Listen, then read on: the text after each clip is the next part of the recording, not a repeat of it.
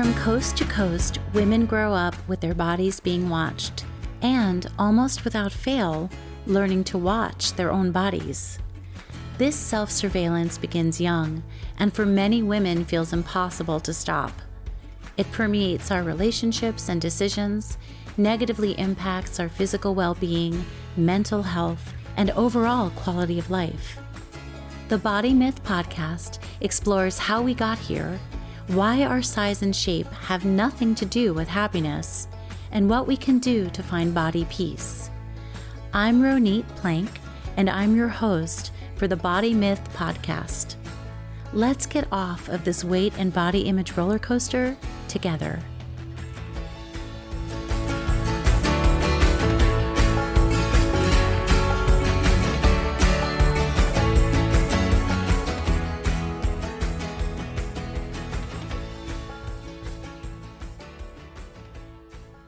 Welcome to episode 3 of The Body Myth. Over the course of this limited series, I've been sharing answers from women to my body survey. It's called Your Body and the World, and I'm gathering information from women about their earliest experiences of body dissatisfaction and where they are with that now in an effort to hopefully heal some of these older patterns of thinking and help us all feel a little less alone, and also to recognize that being a woman and having a body in this culture is complicated. So today I would like to share the answers, some selected answers to this question, which is number 3 on the survey.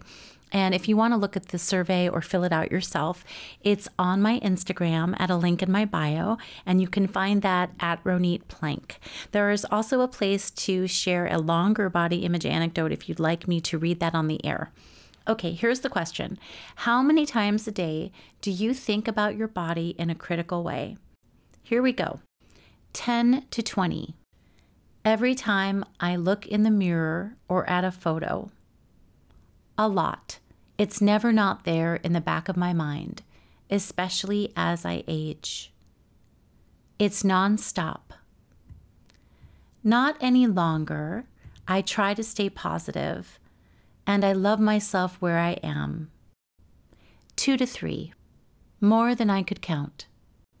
Every time I walk by a mirror, but I am always conscious, saying once an hour wouldn't be out of the question.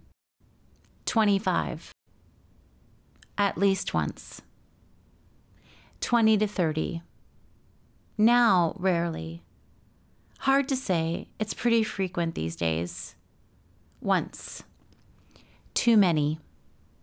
I try not to do this at all, but I probably have to shut down negative self-talk about my body once or twice a day.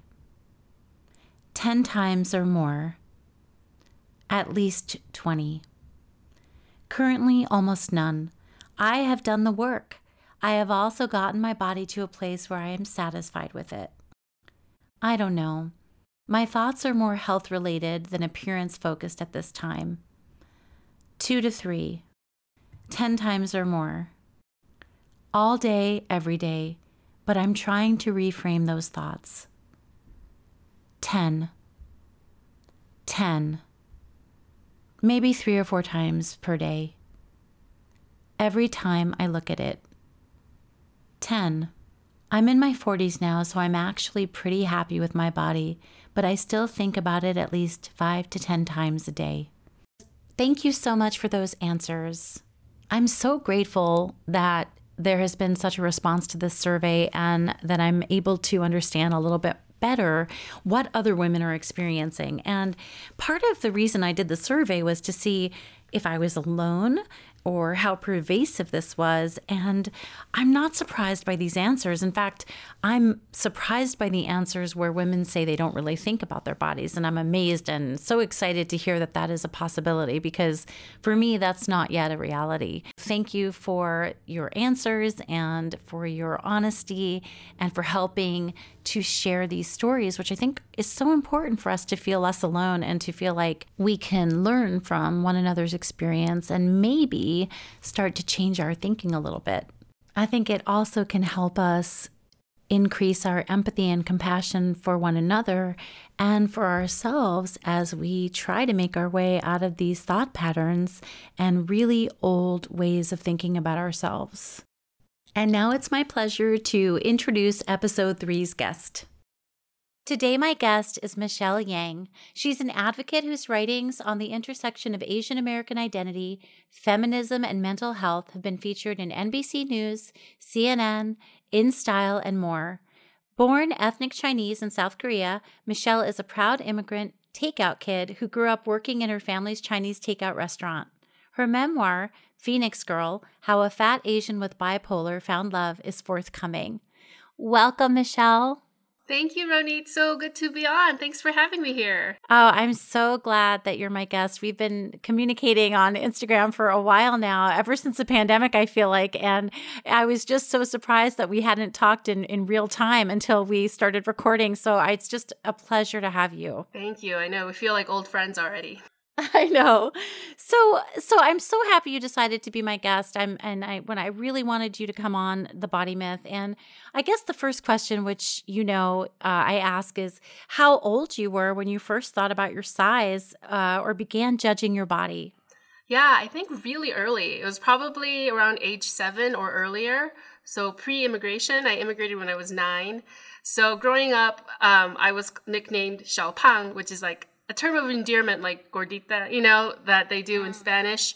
But of course, it still can be damaging.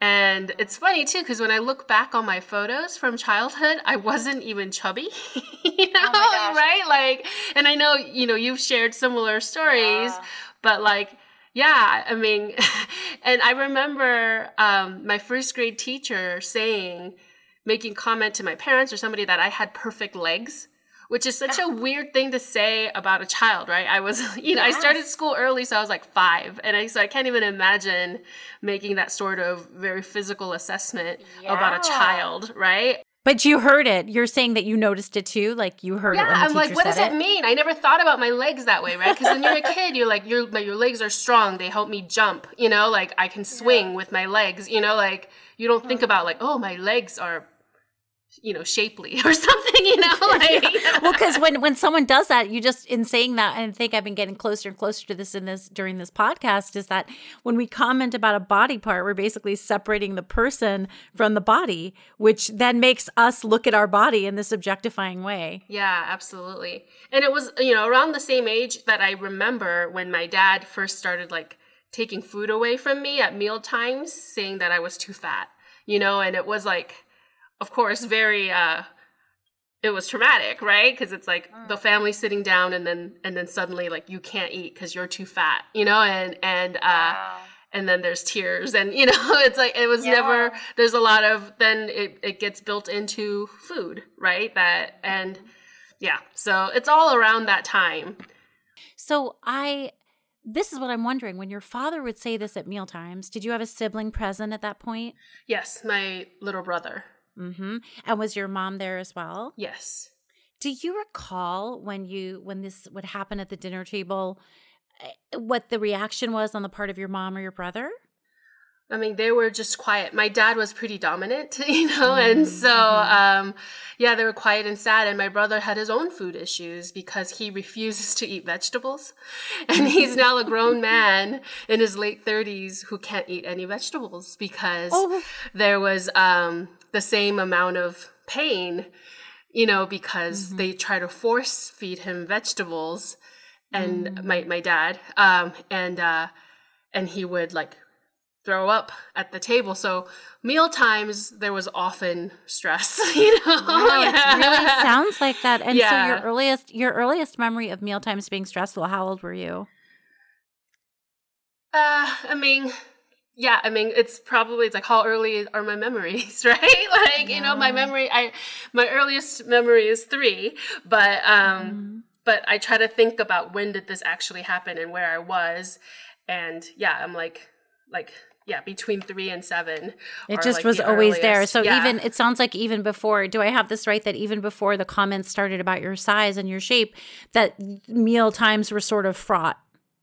Yeah, I would say so. It took a little while, for my father to recognize that, oh, other people are seeing me as too fat, that he sees me as too fat, and that other people are seeing me as too fat. And, being an Asian person, even in Asia, right? I think there's a different, the Western gaze when you come to after I immigrated, but, you're expected as an Asian female to be petite, like you're supposed to be thin and small, and just, that's part of your worth. That's part of your appeal, and I'm a Northern Chinese person, and we're known to be big and tall, and I'm 5'9", and I've always been bigger, and that's just that's the stock I come from. My dad is 6'3", and he's a huge guy, like, and for most people from where they live in Arizona, like, he's probably the biggest Asian they've ever seen, and so, my brother is 6 feet tall, and my mom's pretty tall herself as well. And so, but my mom was and is very thin, and so she fit the prototype of what what a perfect Asian woman is supposed to look like. But I didn't. I never did, right? Yeah, and so it sounds like you felt that when you were back in were you in South Korea or in China? I'm trying to remember. South Korea. Yeah, South Korea, and I grew up in a Chinatown in South Korea. Yeah. Mm-hmm. And then you got to the States, and then you didn't match the expectations you perceived the people around you and the Western gaze to have, which we know they do, what we do as a Western country. I mean, there's so much to talk about, Michelle, and I feel like I can't even get into all the stuff I want to talk to you about, but we're going to do our best because your story is complex and it's rich and it deserves, as much time as we can give it. So I feel like it's also important to note that your family, it sounds like, owned a restaurant. Yeah. So food is at the center of your lives. Yeah, absolutely. And not only my family, after we immigrated, but back in Korea, both my mom's side of the family owned a restaurant for generations. And my dad's side of the family, my grandfather was more of an entrepreneur, but he owned a noodle factory and a restaurant. And so food is our livelihood, and, it is the way that is so common in many Asian cultures that parents show love is through food, right? So there's this conflict of because I always felt loved by my parents, because I don't want to, it's really hard to tell a nuanced story to represent my family, that it's like, no, I was always loved, so loved, but there was also this unhealthy dynamic that I don't know where it comes from, generational trauma that I want to break, right? The cycle that I want to break so that I have a healthier body image and that my son has a healthier body image. Did you ever find refuge eating and having food that when you weren't with your father or at the table with the family? Like, did you ever find peace eating after this started to come up in your daily, family meals? Did you ever find a refuge in a way to eat that felt good again, or did it never feel good to you even alone?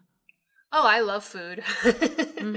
Right? And so food is comfort, right? And especially when you're an immigrant and you're suddenly dropped in a place where nothing is familiar, what you can create familiarity and those memories is with food, right? And so, and working at my parents' restaurant, like fried rice and hot and sour soup was my comfort food. There's so many things that just, it's like, when the weather is cold, you want something hot, it's the comfort. And then there's also food maps my life in a way that it's like, okay, when I went to college and then I discovered new foods, right? And it maps out, like, I had Thai food for the first time, Indian food, Middle Eastern food that was not. I thought it was just me that attached everything to food. But so I know for my mom, and my mom is going to be a guest on the podcast as well. Oh, exciting. Which I'm so excited about. Yeah, that's awesome. She used to hide food, right? So she was shamed by her mother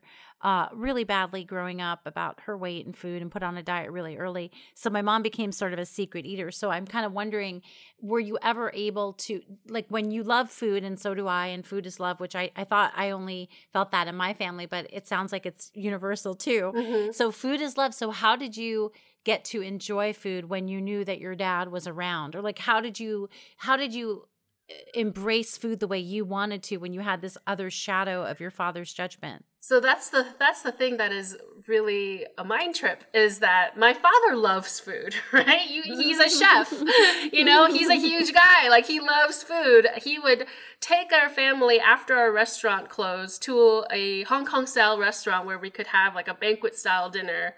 And he would cover the table with dishes, and he would like encourage us to all eat. He was a binge eater, like, and so then he would encourage us to do that. And because there really wasn't, because there wasn't community, right? Because there wasn't other ways, like, he was lonely. And so, that was part of our lives. So it never, for me, was it an issue to take pleasure in food, because that was like so much a part of our day-to-day life. Even the only part came when suddenly it was time to look at my body.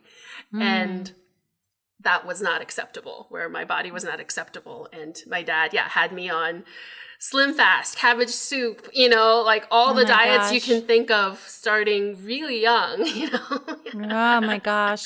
And we know where that leads, right? Dieting, we know where dieting leads, but especially when we're young, what happens to our bodies and to our metabolisms and our whole psychology about that. So what would you say is the most frustrating or painful period of time for you when it came to body image and being in the West? Yeah, I think middle school. I think most people probably, I'm just guessing, that would say that middle school is really awkward and difficult because, you're going through puberty, and I felt like I was the most disproportionate, and my skin was bad. And it was, it felt... I think I felt least attractive when I was in middle school. And that was the most difficult time. So dieting, your father started you on dieting, and then when you were no longer living in the home with your father, did you continue trying to diet, or what was your relationship to trying to control your body? Yes, I think I tried to. Well, I got into an abusive relationship, unfortunately. I didn't start dating because I was raised that it's like, no man will want you. No one will want you if you're fat, and my dad would say, this is so unfair. But for women, it doesn't matter how good you did in school, because I was a stellar student, or, how good you are at everything else, how hard you're working. You have to be beautiful if you're a woman.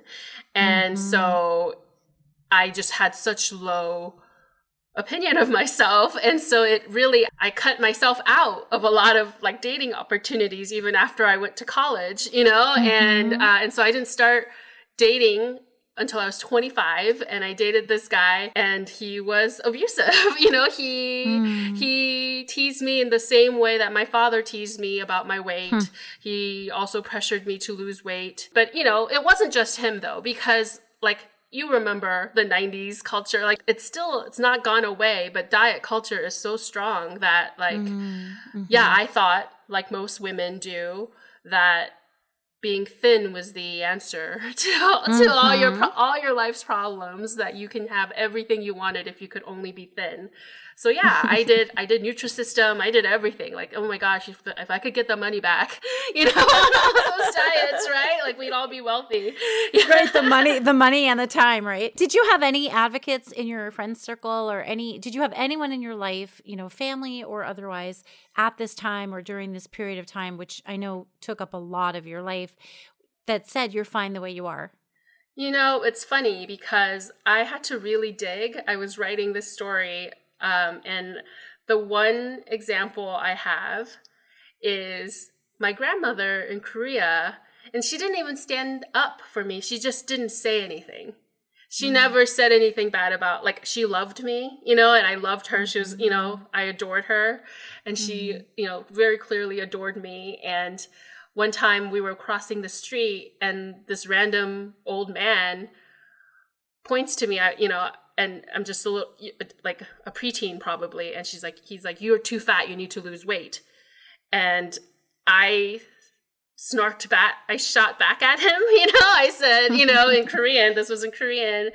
I said, like, what's it to you, basically. And then I was really embarrassed because I was like, I didn't know if my grandmother knew this man because I was visiting her. And I wondered if she would reprimand me for speaking disrespectfully to an elder.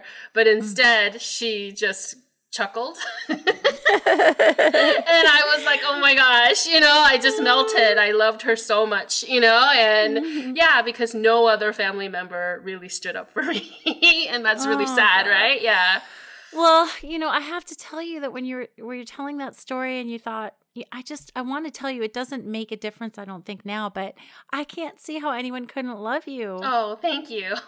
Thank you so much. Like yeah. what a like brilliant, effervescent, smart, like funny, self-aware, creative person you are.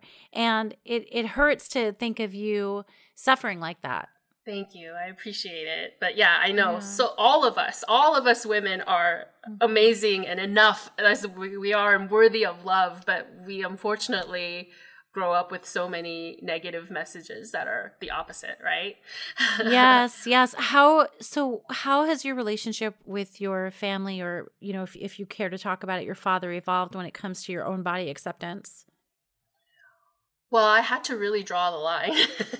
I had to, I actually stopped talking to, it wasn't just this, because, there's mental health and a lot of different issues when it comes to my family that, at one point I realized that I was being manipulated. And I had already moved away to Seattle, and Did you move to Seattle single? No, I was in that bad relationship.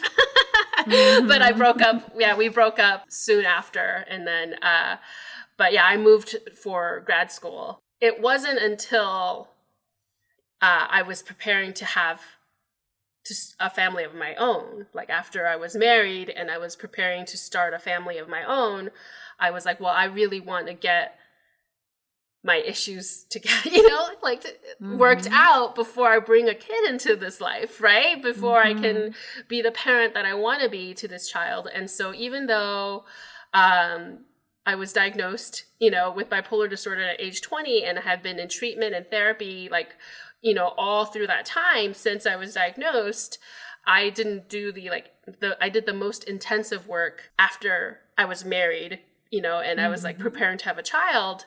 And that's when a lot of this stuff came up. And I stopped talking to my parents for about 1.5 years because I needed to draw these boundaries, and I was we had to reset our relationship and was like, if you want to have a relationship with me, then these are my terms, and one of those terms was you can't continually comment on my body each time we see each other. It's still hard for them, they regress because it's not malicious. As harmful it is hurtful as it has been for me. It's how they show love, believe it or not. It's how they think that they're being observant as parents. But it's interesting. Well, I want to dig into that a little bit because I think I could surmise what you mean. But so you're already married. You have found your life partner. Yeah. You're a mom. So how do you understand them to be protective and loving with these comments? What's the end goal? Like not finding a man? Right. I just think that they're just want to be see, I'm paying attention to you and your body. So I can see when you lose weight. I can see when you've gained weight. And I'm very attuned to your health, and I think that's what they're trying to do, but I'm saying, stop it. So did they receive your information? I mean, do you think that the hiatus you took from talking with them kind of shook them up enough to make them change? At first, but that was 8 years ago now, over 8 years ago. And so it's slowly they slip back into old ways. Sliding back. Yeah. Well, you wrote a piece for She Knows titled "This Lunar New Year, I'm Breaking the Negative Body Image Cycle for My Kids." And I really enjoyed reading that. And I wanted to read more. And I just can't wait for your memoir to come out. I know I have to wait a little bit. But you talk in the article and you interview others about how at the holiday it's time to really eat and enjoy and basically like celebrate. And so you're supposed to enjoy and load yourself up. And at the same time, there's the inevitable comments about size. And it sounds like the other people you interviewed went through this too. So how did you navigate that, or what tips do you have, or what was your takeaway from that article? Yeah, I mean, I had a great time speaking with an expert on this because I've never, I've never interviewed an expert on it. And it's like some of it is just, I think for all of us who have been hyper aware of our bodies and our body size, I hope are aware of what to do now, but it's easier said than done, right? Like, even though like avoid negative body talk, model good eating habits, make sure that, understand that food as a reward doesn't work in the long run. And like these type of things, encourage intuitive eating. Listen to your body is something that is said all the time, with my kid at home. Yeah. But, also recognize that parenting is just so difficult, right? It's not easy. So we're all doing the best we can. Yeah. And I think being just intentional and mindful about the way we parent is already so much more than how my parents raised us. True. Because they raised us in survival mode. They didn't need to be, but because of intergenerational trauma or whatever it was, I felt like they didn't have the headspace to think about what kind of consequence will my statement or my action have for my child. They were just going, moving day to day. They also had probably, would you say that their immigrant reality was really a contributor to that as well? That idea of trying to blend in or match up? Yeah, I think so. Yeah. Yeah. I mean, not the body part of it. I don't know if that's what you mean by the question, but I mean, surviving in a country where they don't speak the language, they still don't speak English, and where nothing is familiar, they're removed, far removed from their support system. I mean, it's challenging, right? It's absolutely challenging. Yes. And did they ever find community? I mean, it's not. They could have, that's the thing. I don't know, like my father could have chosen to live in places where we had bigger support systems, but we ended up in a state where we basically knew no one, and so I don't know why he moved us there eventually. But yeah, we were pretty isolated for the most part, and that was challenging. Yeah. Yeah, it sounds really challenging. And it is an interesting question. I wonder if you'll one day get the answer to that about why Arizona. I think part of it, and I don't know, it's kind of getting off topic, but, I think seeing what you write about, like my father has, narcissistic tendencies from what I observe. And in the places where we have support systems, and there was always someone older, like an aunt or, somebody who, and he never liked having a boss, right? Having somebody to listen to. So if we moved to Arizona where he didn't have anyone to, like, he was the answer. Like he was like the boss. The king of the castle, right? Yeah. So there was nobody else who could put him in his place. And so that's where we. That's a really interesting detail. Now I know we only have a few more minutes, but I want to really touch on this. I know you've said that you hear a lot of people, both men and women, go off of mental health meds that they need because of the weight gain side effect. And you've said that you feel this is tragic and telling about our society and how we've conditioned people to react to our bodies negatively. So can you talk about this or elaborate on, how people refusing medication that can save their lives for the sake of the way their body looks, and what you think about that, your thoughts about it? Absolutely. So I live with bipolar disorder. I was diagnosed when I was 20. I've been on medication ever since. And this medication has been life-saving for me. It's I think there's a lot of stigma still around these serious, chronic mental health conditions that are very treatable. And my life is completely different, that I'm able to access treatment. So it's really quite remarkable to me when I run across people all the time because of the mental health advocacy work that I do. I used to run a bipolar support group for NAMI for over 3 years. And so often the main struggle people have with mental health medications is the weight gain. So I personally gained 30 pounds in the beginning as well. So that was difficult because I was already fat, right? I was already considering myself fat. But, you have to give the medication time too, because I did eventually, like, it evened out to more of my normal weight, give the medication time to work. But I think a lot of times people, when they start on new medications, they experience these new side effects and then they're too shocked by it and they're unacceptable to them. And so they're like, I'd rather deal with the mental health condition than live with these side effects. But it's just so tragic. Like, I both understand and I find it so tragic, because I've met women who are like, I gained 60 pounds on this medication and I can't date anymore. And so I can't take up this medication. I'd rather deal with, the effects of my bipolar disorder untreated than the mental health issues of weight gain. Then stop me from living my life. But that's what I'm saying, that for a healthy woman to gain, or whatever, for a person to gain 60 pounds, or it's like, if the weight gain shouldn't stop a person from living the way that they want to, but our society is saying, that they can't, and I mean, men and women, I've heard this from. Another side effect that can happen is hair loss. And so, but it's like, and the severity of it can vary because every person is different. But like, again, I'm like, I've had doctors say, oh, do you want me to switch you off medication or different medication because you're experiencing some hair loss? And I'm like, no, it's just hair. I'll wear a wig if I have to. My mental health is more important. I prioritize my mental health. But we live in a society that is so hyper focused on appearances, and that a quality of life is dependent on the way a person looks. And that is tragic.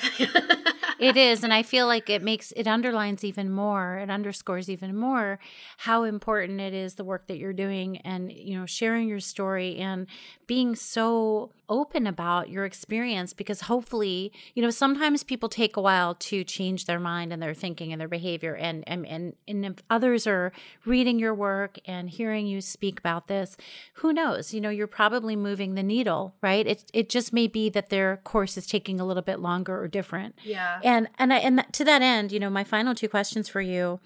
The first thing I want to make sure I ask you is, where do you think you eventually got your self-worth? How have you been able to build this? So, how people say you hit rock bottom? And not that I necessarily believe that, but that abusive relationship I was in, he was abusive in just about every way possible. And then when I finally learned that he was cheating on me on top of it, and that was when I was like, that's it. I'd rather be alone, right? I'd rather be alone than be with this person who would treat me so badly. And that's when I realized that, like, it's up to me to love myself, right? It's me. It's up to me. I don't need to satisfy anyone else's gaze. It's a long process, right? It's not a suddenly you flip the light switch and you love yourself, because that's a lot of conditioning, both personal and societal, that we all have to undo.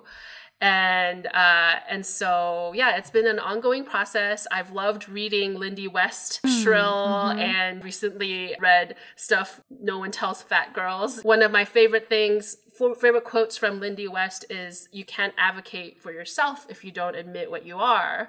And for her, that was fat. To like, actually, that's like embracing the term fat. And for me, that not only applies to my body, but my mental health as well. Like, it's like, because I hid my bipolar disorder for 20 years, and so it's like. Did your parents know you had it? Oh yeah, my parents knew because they took me to the hospital, and they tried to not get me help because they were worried about the stigma. They thought the stigma would prevent me from living a full life. And so, and they actually, after I got help, tried to talk me out of taking medication because they were afraid of the side effects and they were afraid that it was addicting. And thank goodness I had my own healthcare by then. And I was like, no, there's no way I'm going to deal with this, the mental health effects of my condition when there's a medication to treat it, right? And my gosh, yeah. So there's a lot. Well, especially because, you know, if you think about it, it seems so clear, you know, it doesn't when you're in it, maybe for a parent, but the idea that you would be afraid your child would live with the stigma over your child living or being able to flourish, you know, there's really no choice, right? Like you want your child, you know, the kind of decisions you would make. But they don't know that. So different. I don't know that. That's the thing. That's the part of the stigma in our society, that we are not recognizing that mental health conditions are actually life and death, right? We talk about suicide with such stigma as well, but it's like, that's when people die of their mental health conditions that they weren't able to access treatment, they weren't able to access help, and instead we blame them as if it's a crime, you know. But it's because we don't have enough support and help for people to get the treatment and support they need. Yeah. So Michelle, what would you, if you could talk to young girls and young women coming up, and even boys, because I know you're really aware of the fact that this can affect all genders. What would you say to help those people coming up now and growing to feel better about their bodies? Yes, that you are enough. You are perfect just the way you are, right? That you don't have to shrink yourself to fit anyone's ideal.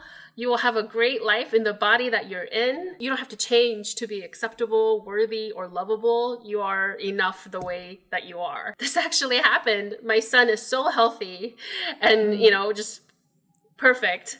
And my dad sees him and he goes, "You need to be more muscular like your dad." And my son is 8, you know, and he's confused because no one's ever said this to him. And I'm going, no, don't listen to him. I was like, don't listen to your grandfather. You are perfect. You're perfect, you know? Yes. Oh my gosh. Michelle, thank you. So where can people find you? I will put all of your links in the show notes, but how would you like to shout out for people to find you? Yeah, sure. I'm on Instagram at Michelle Yang Writer. I'm also on Facebook at the same handle. Yeah, Michelle Yang Writer. If you type that in anywhere, you'll probably find me. Well, Michelle, it's just been a pleasure. Thank you so much for spending time with me and for having this conversation. Thank you again for having me on and covering this important topic with this podcast. Thank you for tuning in to The Body Myth. If you'd like updates, want to complete the Your Body in the World survey, or have a body image anecdote you'd like me to read on air, please visit the link in the show notes or find the link in my Instagram profile at Ronit Plank. That's RONITPLANK. You can also follow me on Twitter, Facebook, and TikTok. And if you liked this episode, please subscribe and share it with your friends. And if you have 2 more seconds, you can rate and review it on Apple Podcasts so that others can more easily find The Body Myth. Thank you so much for being here.